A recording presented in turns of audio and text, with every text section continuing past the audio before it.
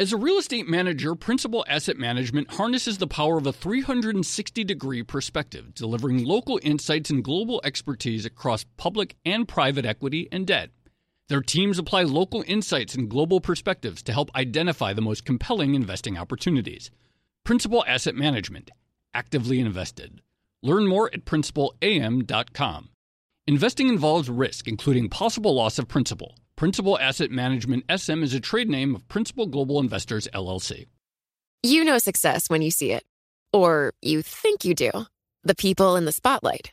But what about those small business masterminds who succeed at making their money work harder? They do that by having a business bank account with QuickBooks Money, which now earns 5% annual percentage yield. Making your money work as hard as you do? That's how you business differently. Learn more about QuickBooks Money at quickbooks.com/5APY. Banking services provided by Green Dot Bank. Member FDIC. Only funds and envelopes earn APY. APY can change at any time.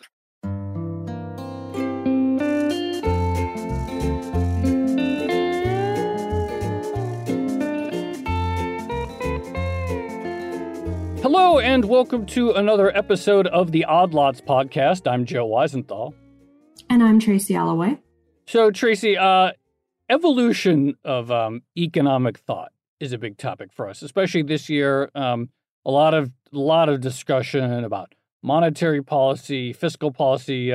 One of our recurring themes, no doubt. Yeah, I mean, it feels like a lot of these conversations had begun even before 2020, but this year is kind of the one that makes everyone start taking them, or at least talking about them seriously. So things like modern monetary theory, once considered very, very heterodox, are now, now you see certain US politicians talking about it. The idea of a greater role for fiscal policy alongside money policy. There are a lot of standard thoughts that are being overturned, or at the beginning of being overturned, maybe. Right. Some stage of evolution. We haven't really, we've done a little bit, but we haven't really taken this sort of theme of evolution, however, within the context of, say, emerging markets, or we haven't really done as much on it. We've done a little, actually, but not that much yet. Yeah, so emerging markets this year were pretty interesting, clearly under a lot of stress, because these are the countries that are dealing with a huge caseload of the virus, the coronavirus, and also dealing with the economic fallout of everything that's going on in the rest of the world. So it feels like they're sort of getting this double whammy of maybe not having as great health systems as a lot of the developed world, but still having to deal with the economic impacts. So, back in March, remember, EM looked like it was very much in trouble. Yeah. I really do think, and it's not exactly what we're going to be talking about today, but I do think one of the themes from 2020 that's going to be interesting in retrospect and with pretty important implications is whether various EMs have more policy flexibility than previously appreciated, whether it's their ability to do quantitative easing, whether it's their ability to run fiscal deficits. It's possible that after 2020, people might start to think that some EMs might have more space to engage in countercyclical policy than previously appreciated. Oh, absolutely. And we're already sort of seeing that because Indonesia, who would have thought a few years ago that Indonesia would be the first central bank to do direct financing? And in 2020, that's entirely possible. So we are seeing some emerging markets. And the world didn't end. Yeah. So we are seeing some emerging markets experimenting with new types of policy. So another big question, of course, and this is something that, is a constant theme in EM discussions, relates to control of the capital account, limiting hot money or money coming in, coming out, the degree to which EMs should keep a tight leash on capital inflows and outflows is something that always gets debated, and there's always sort of a rethinking about what is the appropriate degree to which such things should be tightly controlled. Yeah, and I think, for years and years and years, it was pretty clear that the international political system, had a bias against capital controls. They wanted liberalization of the current account. They wanted money to flow freely between countries. And we've seen at various points in time that that's not always in the best interest of the country itself. So, for instance, if you're an emerging market somewhere and suddenly you get this influx of hot money from abroad because people are looking for yield and they pour it all into your housing market or something like that, that might not actually be what you want at that particular moment in time, an overheated housing market. So that's been an ongoing debate. And I think you're right. We're starting to see some discussion of it. 2020, again, provides another sort of catalyst to look into this topic.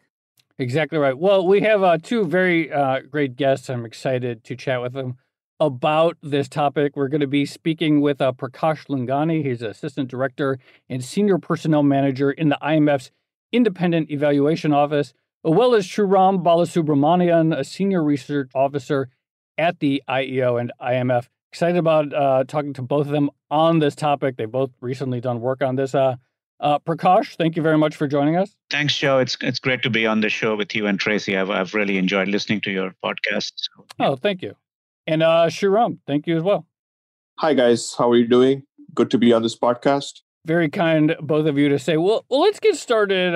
Prakash, if you want to kick us off, we talk about evolution of thought. But for those unfamiliar, I include myself in the category, just to be clear. But for those unfamiliar, what has been the sort of orthodox, standard IMF view on how to think about capital control? Okay, well, I don't want to take you too far back into history, but a pre-orthodox view, actually around the time that the IMF was created, one espoused by Keynes and Harry Dexter White at the U.S. Treasury, was that you could have free trade, but you needed to actually have capital controls. So when the IMF was founded, the prevailing view was that you actually needed capital controls, that you really couldn't have the instability that the free movement of foreign capital might bring about.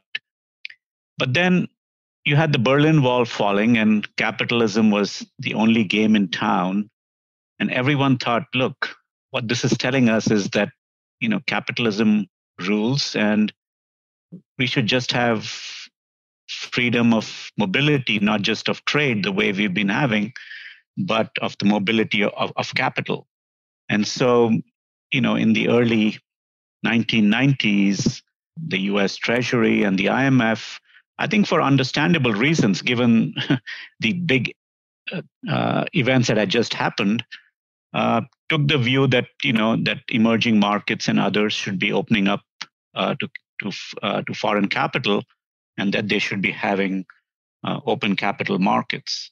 And so this was kind of the view, as Tracy was describing, sort of as of 20 years ago, which is around the time that I moved from the Fed to the IMF. So that's where things were.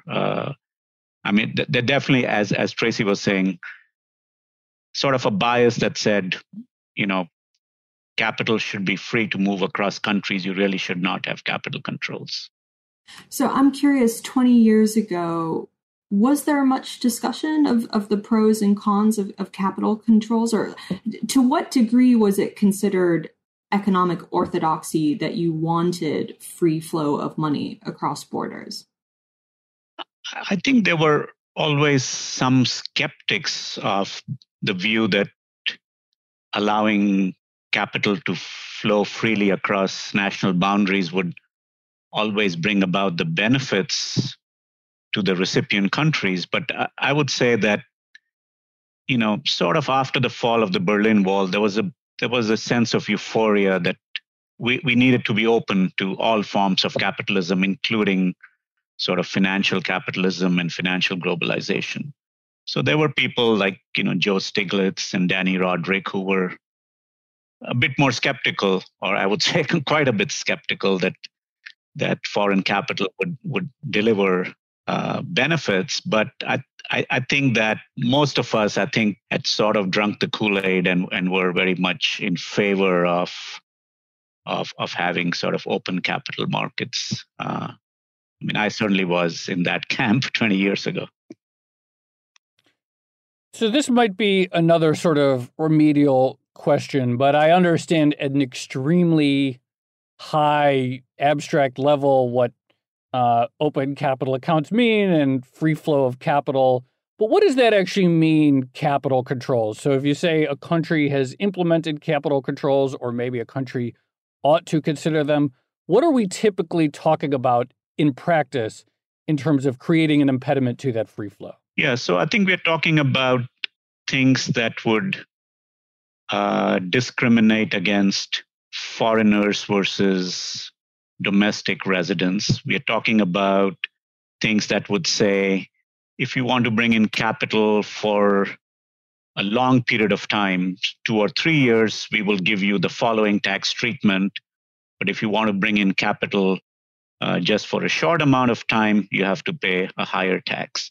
So, the question is, I think most people recognize that there is sort of a pecking order, as you and Tracy were kind of discussing already, among the kinds of flows of capital that, there are some like foreign direct investment where I think the benefits are much more easy to demonstrate. And there is the hot money that you guys were talking about, where it's not very clear what the benefits are. And, no less a person than Stan Fisher, I remember hearing what he said at Jackson Hole conference, where he said, Israel's governor, he said, I don't know what possible benefits there can be for us from short-term capital flows. And, this is Stan Fisher. This is not, just some fringe person. Not just some blogger. Yeah, exactly.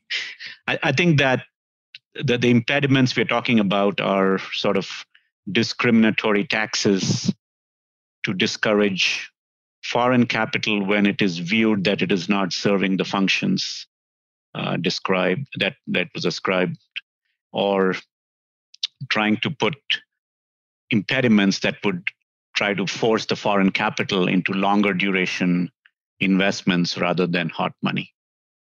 Could you talk a little bit about what impact capital controls can have on monetary policy of, a domestic emerging market? We talk a lot about the impossible trinity, or the idea that you can only have 2 of 3 things. I think it's a stable exchange rate, an independent monetary policy, and an open capital account. So you can't have all 3 of those at once.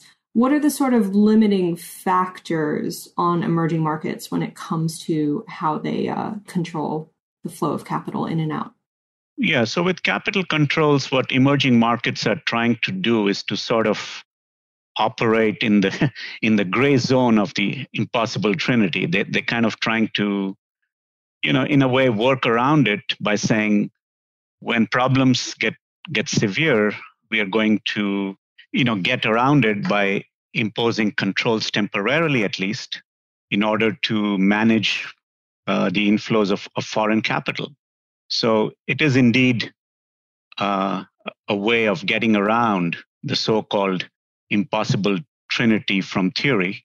As you know from the work of Elaine Ray and others, which I suspect you have covered in the past, emerging markets actually claim that they have an even tougher time, because regardless of the exchange rate that they choose, they feel that they are sort of helpless in the face of foreign capital.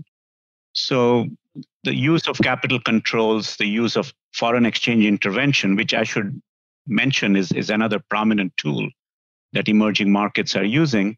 The use of these tools is a way to, again, as you and Joe were saying, kind of regain some policy space. As you were saying, during the pandemic, we've discovered that, many EM central banks have been able to march into quantitative easing, and that's been a way of gaining some policy space. But capital controls and foreign exchange intervention are other tools that these countries have been using in order to have some defense when there are surges of foreign capital that come into their countries driven by changes in market sentiment elsewhere. So if you have risk on risk off episodes in the advanced economies, these countries are faced by huge surges of foreign capital and to say that, well, you should just tighten fiscal policy or you should just let the exchange rate appreciate 30, 40, 50%. And say, well, that's it. That's what orthodox theory tells you, and that's the best we can do for you, has frankly proven not acceptable to these countries, and they have sort of innovated by using capital controls on occasion, by foreign exchange intervention, and now after the pandemic through quantitative easing. So I think that what these countries are saying is that we can be unconventional just as you folks in the advanced countries were. Well, I want to get to, in a minute, this sort of beginning of the shift you described, maybe starting 20 years ago, some rethink and why. But before we do that, just for listeners, I feel like when I hear foreign capital coming in, that doesn't automatically seem like a bad thing or a risk. It's like capital, that's great, money, cash. The sort of intuitive thing is it's not immediately intuitive why that would ever be a problem. Can you just walk through real quickly sort of like what is the sequence of events in the classical sort of how these things go such that an influx of foreign capital ends up creating a crisis or a problem for the recipient country? You're absolutely right. I mean, we don't want to leave people with the impression that foreign capital is this terrible thing. I mean, you and I within the U.S. Live within free capital markets within our borders, and it would be very difficult for us to be convinced that if DC and Maryland and Virginia put capital controls, that this is going to make our lives much better. So it's true that we don't want to create the impression that foreign capital does not deliver benefits. It does. But the fact is that the global economic system is not at the point where US states are within the United States. So the capacity to absorb foreign capital is not the same the way it is within the United States. The impact that it has on particular sectors within your economy can be quite extreme. I think Tracy mentioned the example of housing sectors within many of these countries. So you have a flood of foreign capital coming, and suddenly house prices go up in Singapore, in Canada, in Australia, in New Zealand, in Hong Kong.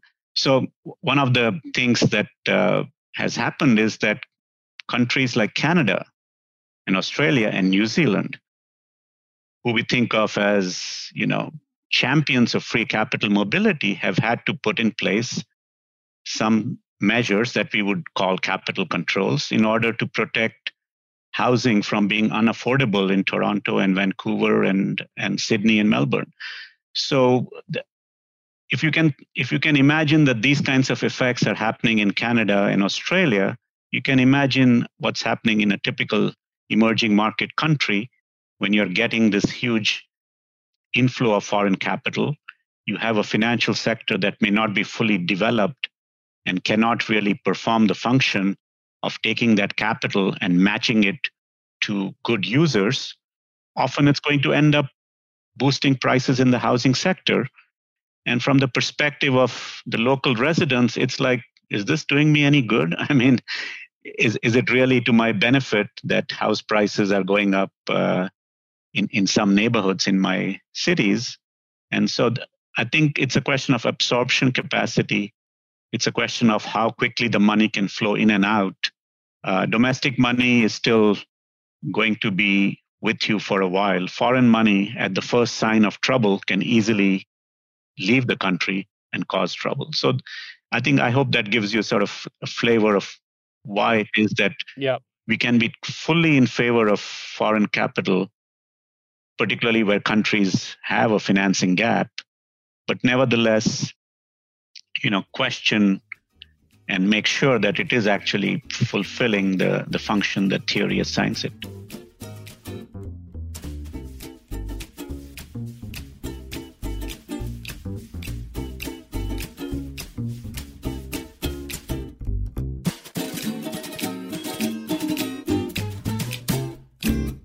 As a leading real estate manager, Principal Asset Management harnesses the power of a 360-degree perspective, delivering local insights and global expertise across public and private equity and debt. Our experienced teams are uniquely positioned to uncover compelling opportunities in today's market, giving our clients an exclusive advantage. Principal Asset Management actively invested. Learn more at principalam.com. Investing involves risk, including possible loss of principal. Principal Asset Management SM is a trade name of Principal Global Investors, LLC. So now that we've sort of set the scene about how people have been thinking about capital controls and why we don't necessarily want big influxes of money or outflows of money either, could you maybe talk about what do you think is changing now? What's the spark that has set off a sort of review of this particular idea at the IMF?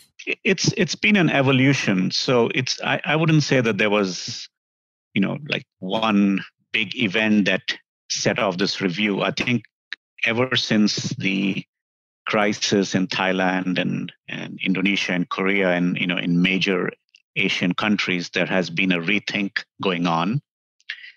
And what happened is that after the global financial crisis, many countries started using sort of a heterodox policy toolkit to manage surges of inflows as well as sudden outflows,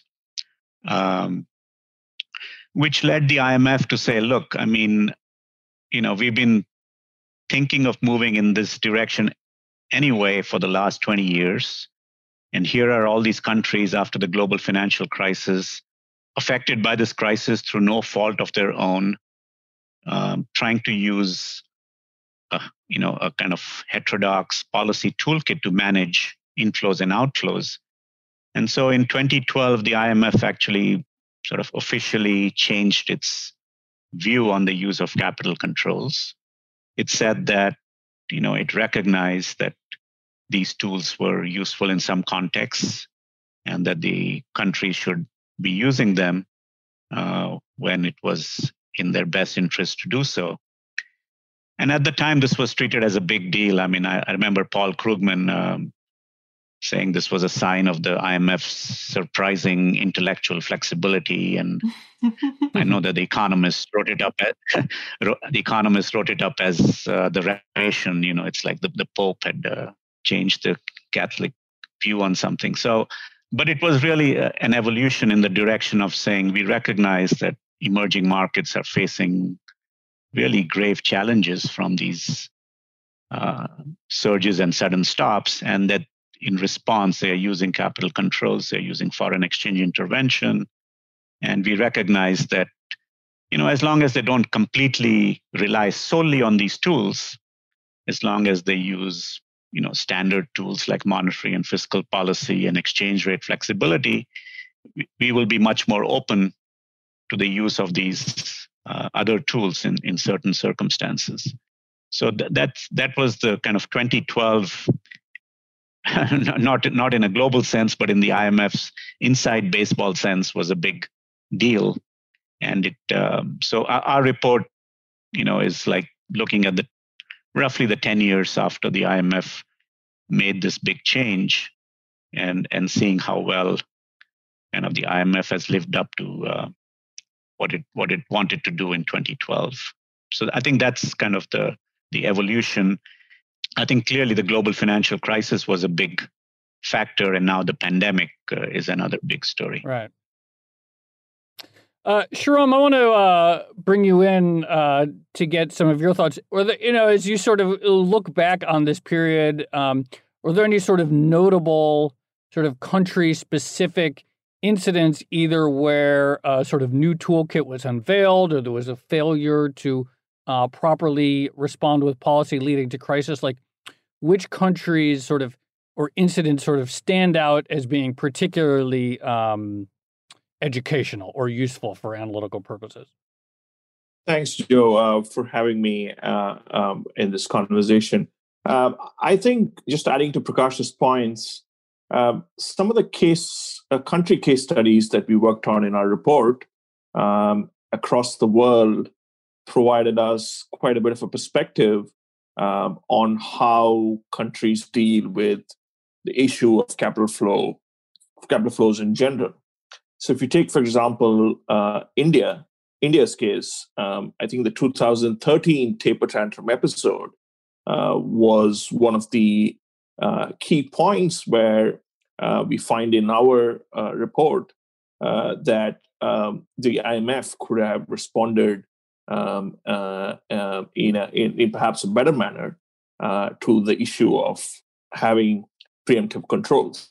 And if you take the countries in the sub-Saharan African region, which is another set of countries that we deal in our case studies, you also find similar experiences. But I think, broadly speaking, from the EM world, I think it's essentially the balance between having a sequenced capital account opening to ensure capital comes in, but also ensuring that financial stability risks are taken care of to the extent that in some of our findings, we see that the use of preemptive capital controls as a sort of a buffer to maintain this balance is something that would be useful for policymakers to kind of think about and also, weigh in a bit more on that, so that the balance between having a sequenced capital account opening and having preemptive controls would provide the balance that's needed, especially in the emerging market space. So Joe, if I could just please. come in on that. Please. I think what Sriram said sort of ties into, I think, the premise of what you were quizzing us on also, is that, foreign capital isn't bad. And as part of this report, we spoke to, I would say, literally 100 or more very senior policymakers around the world, in sort of confidential conversations. And I think the overwhelming feeling is that they want to remain open to foreign capital. So as Sriram was saying, kind of paradoxically, they feel that having some flexibility to deal with extreme situations of surges or sudden stops through capital controls will actually give them the ability to keep moving towards towards more open capital markets.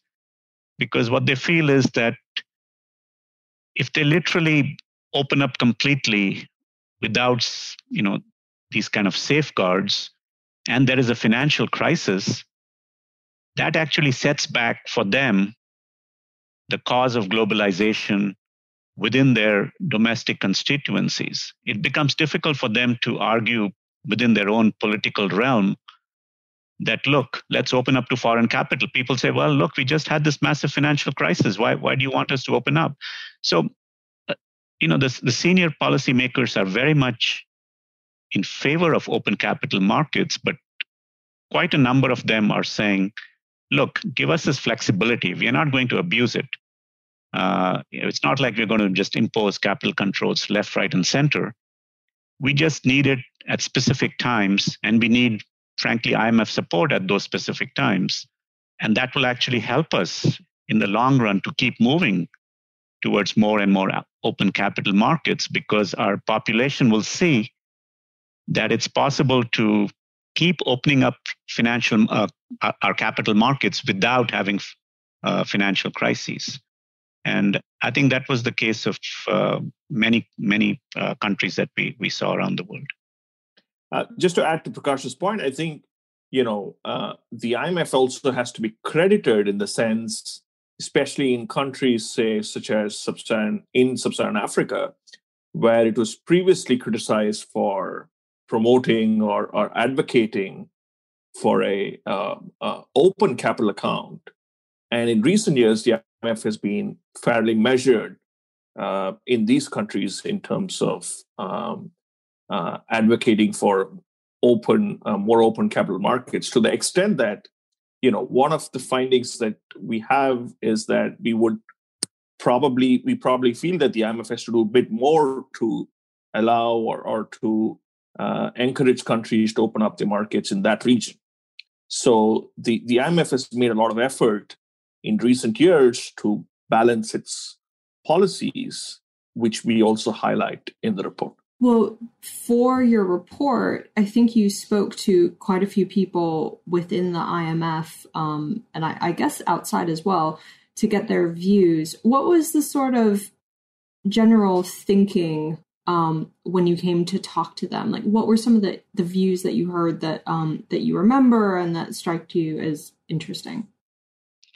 I think, we did indeed speak to everyone within the IMF. I think just to make it clear to your listeners, the Independent Evaluation Office is sort of part of the IMF, but as the name indicates, it stays at arm's length from the IMF. The topics we choose to investigate are decided by the office itself. We are at arm's length from IMF management and its board. So, we have considerable freedom to pick the topics and do an in-depth report on them through candid conversations with IMF staff as well as outside. So I think within the IMF, people felt that they had been, in a sense, sort of given their marching orders in 2012, and namely that they should be more open to the use of capital controls, and they should be more cautious about just pushing for capital account liberalization. So I think most people said they knew those were the orders, and they followed them, and we found that they followed them quite well, almost to the extent, as Sriram was saying, that there was almost a sense that they were not willing to take any risks in advocating that countries go for increased openness to foreign capital. So, in China and India, some policymakers told us that they were poised at different times where they could have made a push for more open capital markets, given the political setting and the other constraints. But the IMF was cautious and following the orders, 2012 orders. Outside the IMF, and we spoke to senior policymakers, they also, as Sriram said, gave the IMF considerable credit for, in a sense, fixing what the criticisms had been 20 years ago after the Asian crisis. So in that sense, the 2012 reframing of the IMF's position was considered as having moved it to a good place.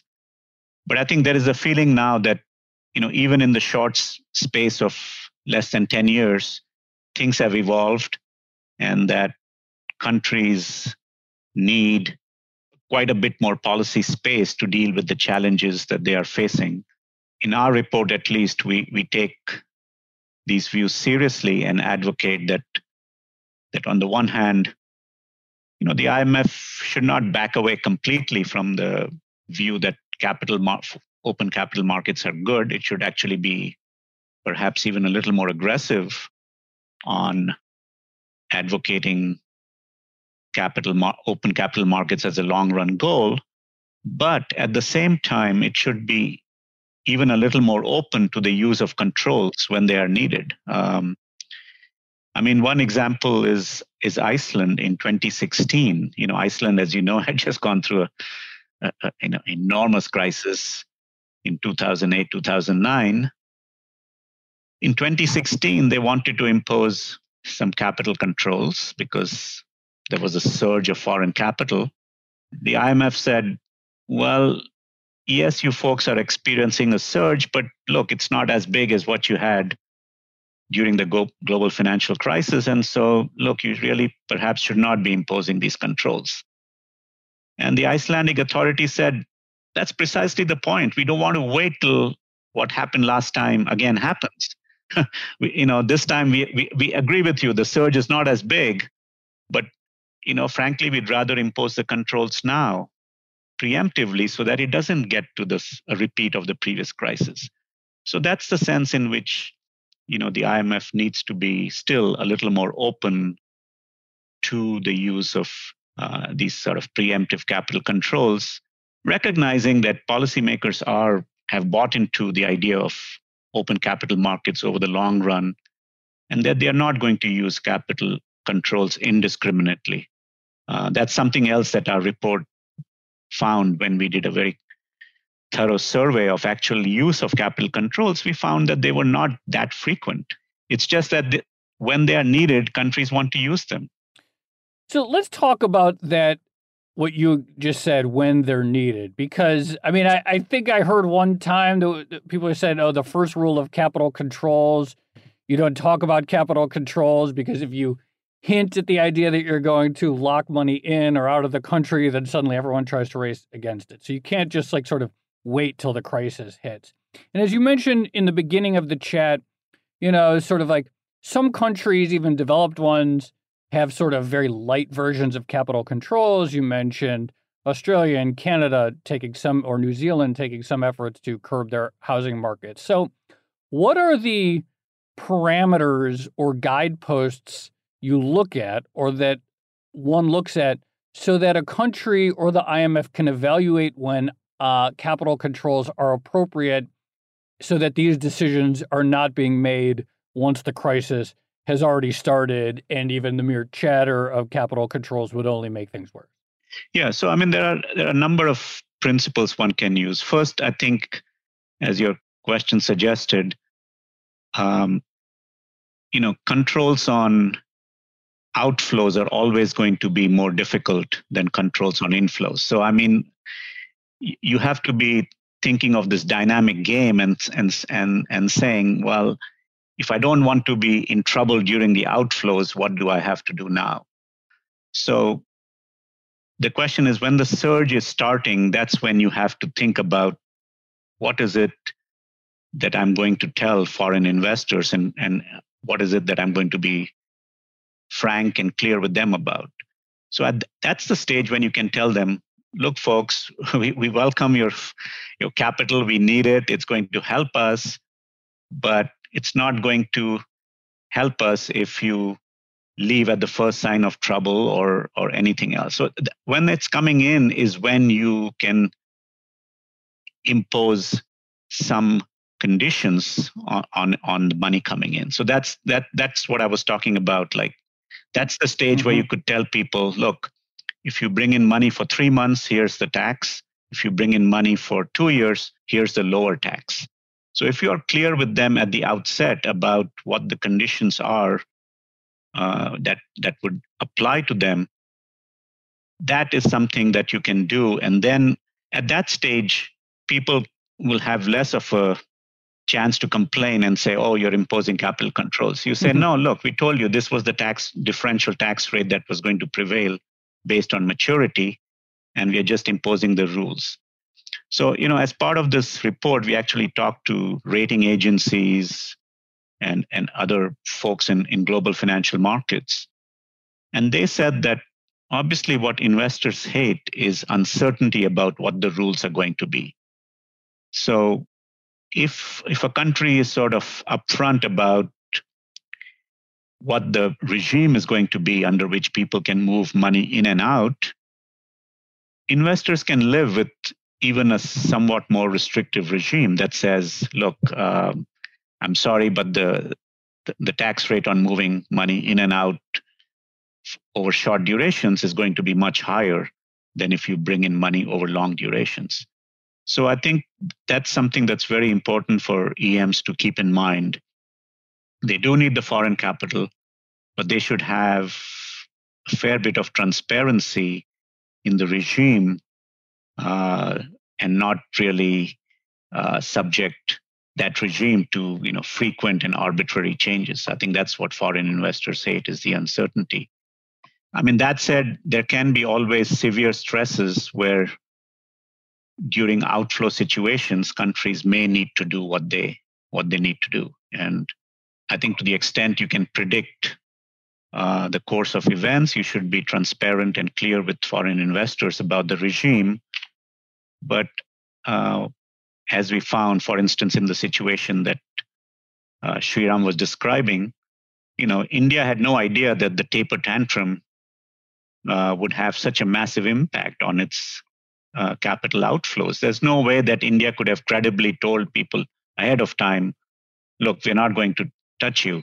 It was such a severe crisis. You had the rupee depreciating like crazy in a 3-month period I think there are always situations like that where countries have to do what's in their best interests. And often that's when they're looking for support from the IMF to say, look, this is a severe situation. The country will be using some capital controls. And we think that this is a good situation for it.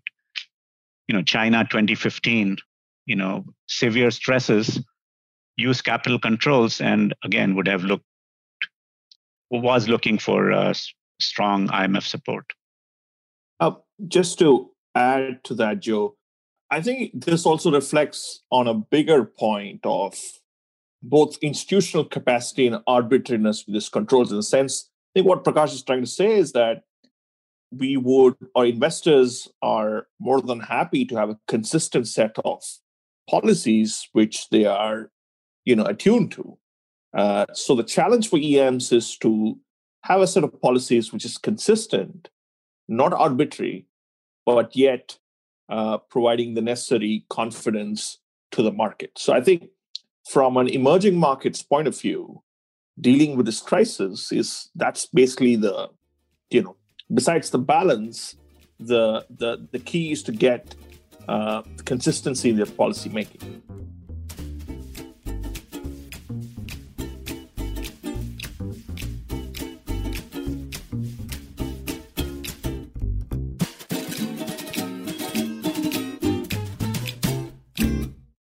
As a leading real estate manager, Principal Asset Management harnesses the power of a 360-degree perspective, delivering local insights and global expertise across public and private equity and debt.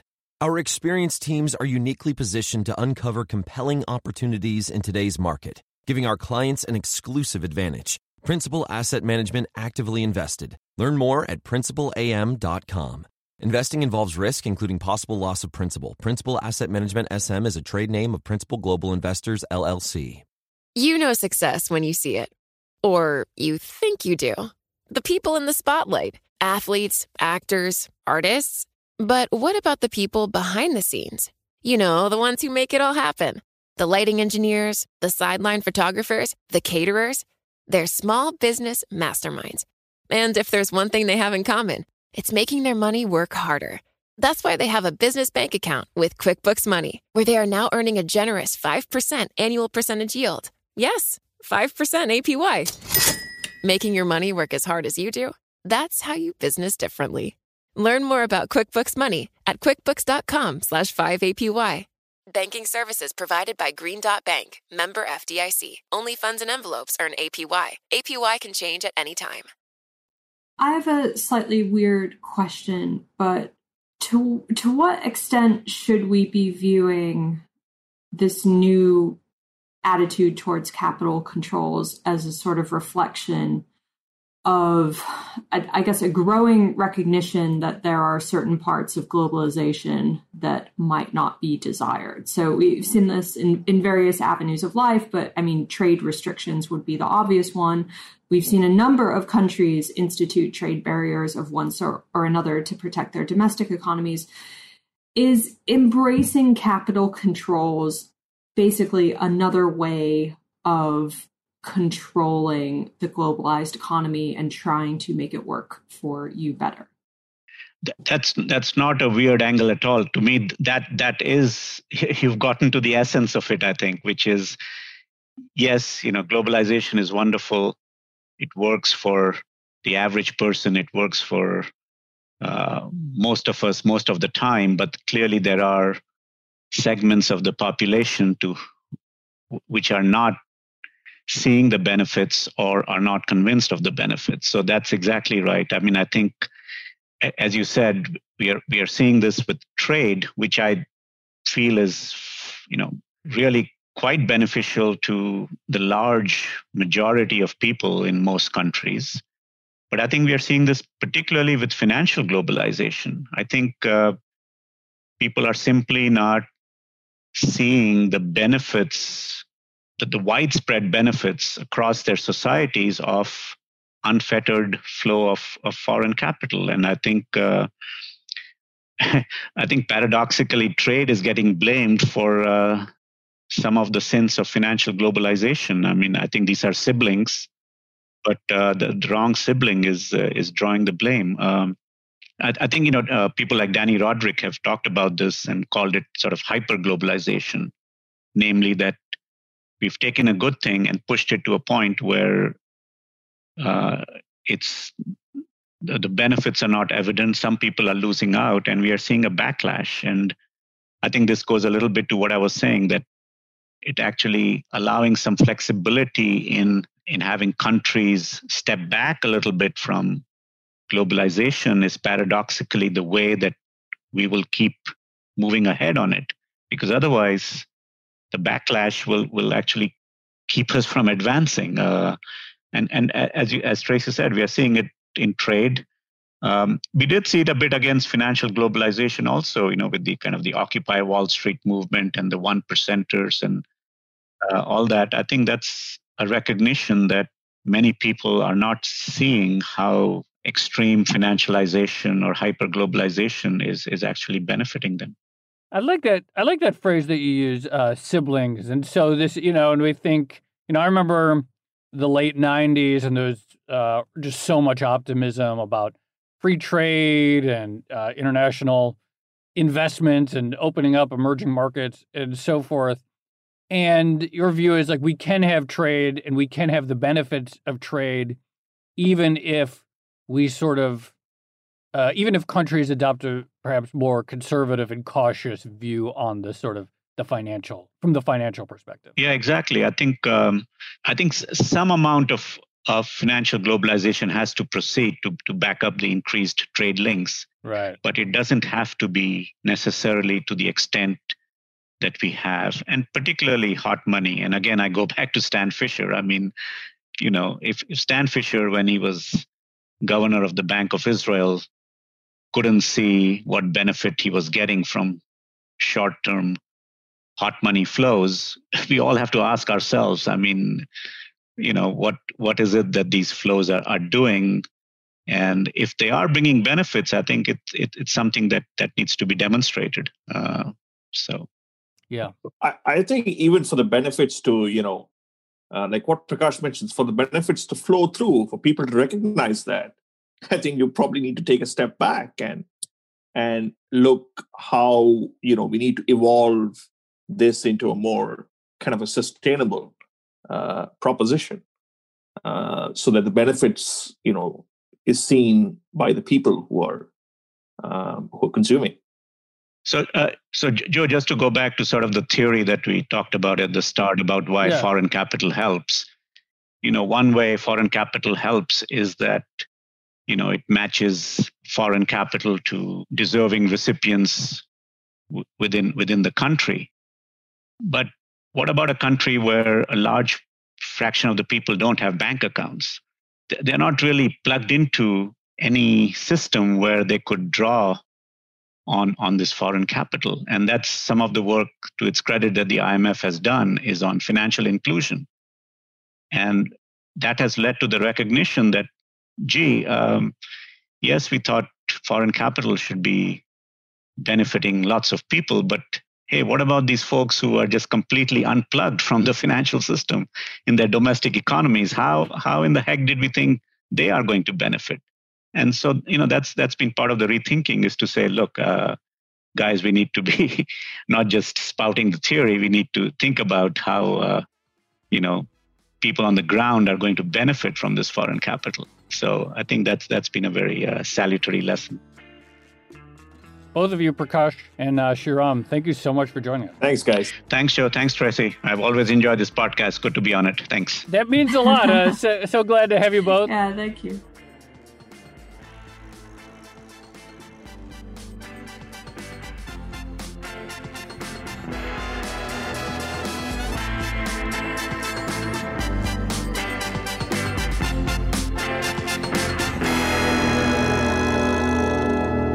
That was a really enjoyable conversation. Interesting topic. It got me, what we were talking about at the end, it definitely reminded me of our conversation earlier in the year with Matt Klein, the author of Trade Wars, Our Class Wars.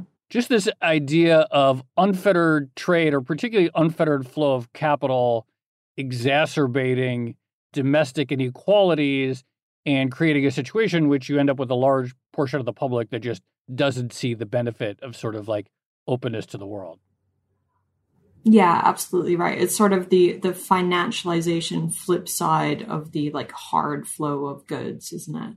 But I thought that whole discussion was really, really interesting. I thought, I don't know, everyone has this idea of the IMF as this really like slow and lumbering bureaucracy that never really changes its mind. But it's interesting to see the beginnings of a policy shift playing out in real time. It's definitely a slow process, but it does seem to be happening. Yeah, it seems to be happening, and the framework or the way, and your question really got at it, but the way they talk about it is coherent. It's like the IMF is not anytime going to give up on its general view that globalization is good and free trade is good and even open capital accounts are good. But tactically, to get from here to there, if you move too fast, if countries don't have the tools to prevent crises, then you'll never like get to that endpoint. Yeah. I mean, I think there's a growing recognition that if you're going to pursue globalization for all, thinking that it's going to benefit everyone, if there are pockets that aren't seeing those benefits, that are being challenged, it's okay to do sort of pinpoint policies to address what those issues are. It doesn't mean you've completely backed away from liberalizing the current account or free trade altogether, which again is a huge policy shift. Wait, Tracy, can I compliment you on something? Oh no, what? I was really impressed that on the fly you were able to remember the three corners of the trilemma or the impossible trinity. As soon as you said, like, I feel like I've heard that. It definitely wasn't on the fly. Oh, were you Googling it at the time? It wasn't I wrote it down. Oh, well, I was... No, I wrote it down before we had this conversation. You knew it was going to come up, right? I really thought that you just sort of extemporaneously remembered the three. I'm still impressed that you, like, at the beginning of the conversation that you knew to have it. I'm not quite as impressed that you, like, wrote it down and, like, Googled it beforehand. But it was still smart to anticipate that we were going to go there and to have them at your disposal. And the way you said it, it kind of sounded like you were like thinking about it at the time. So it was just well done. That's because I was desperately searching for my notes to find the last one. No, okay, maybe I shouldn't have said anything. Yes, Joe, I remembered it. And, it's all in my head. Okay, shall we leave it there? Yeah, let's leave it there. Okay, this has been another episode of the Odd Lots podcast. I'm Tracy Alloway. You can follow me on Twitter at Tracy Alloway. And I'm Joe Weisenthal. You can follow me on Twitter at The Stalwart. And you should go check out the report from our guests. There are two of the contributors, the IMF Advice on Capital Flows Evaluation Report. I want to thank our guests, Prakash Lumgani and Shriram Balasubramanian. And be sure to follow our producer, Laura Carlson. She's at Laura M. Carlson. Follow the Bloomberg head of podcast, Francesca Levy, at Francesca Today. And check out all of our podcasts under the handle @podcasts. Thanks for listening.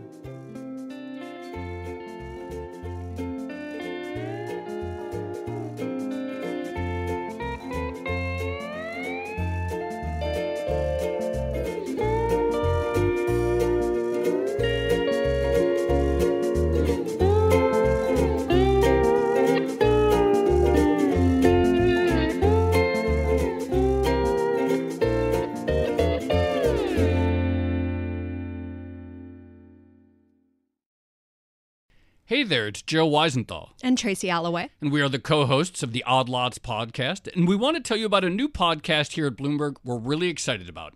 Money Stuff, the podcast. That's right. Friend of the pod, Matt Levine, is teaming up with our other friend and Bloomberg TV host, Katie Greifeld, to bring the Money Stuff newsletter to life. Every Friday, Matt and Katie will dive into all the Wall Street finance and other things that make Matt's newsletter such a hit. You can listen to Money Stuff, the podcast on Apple Podcasts, Spotify, or wherever you get your podcasts.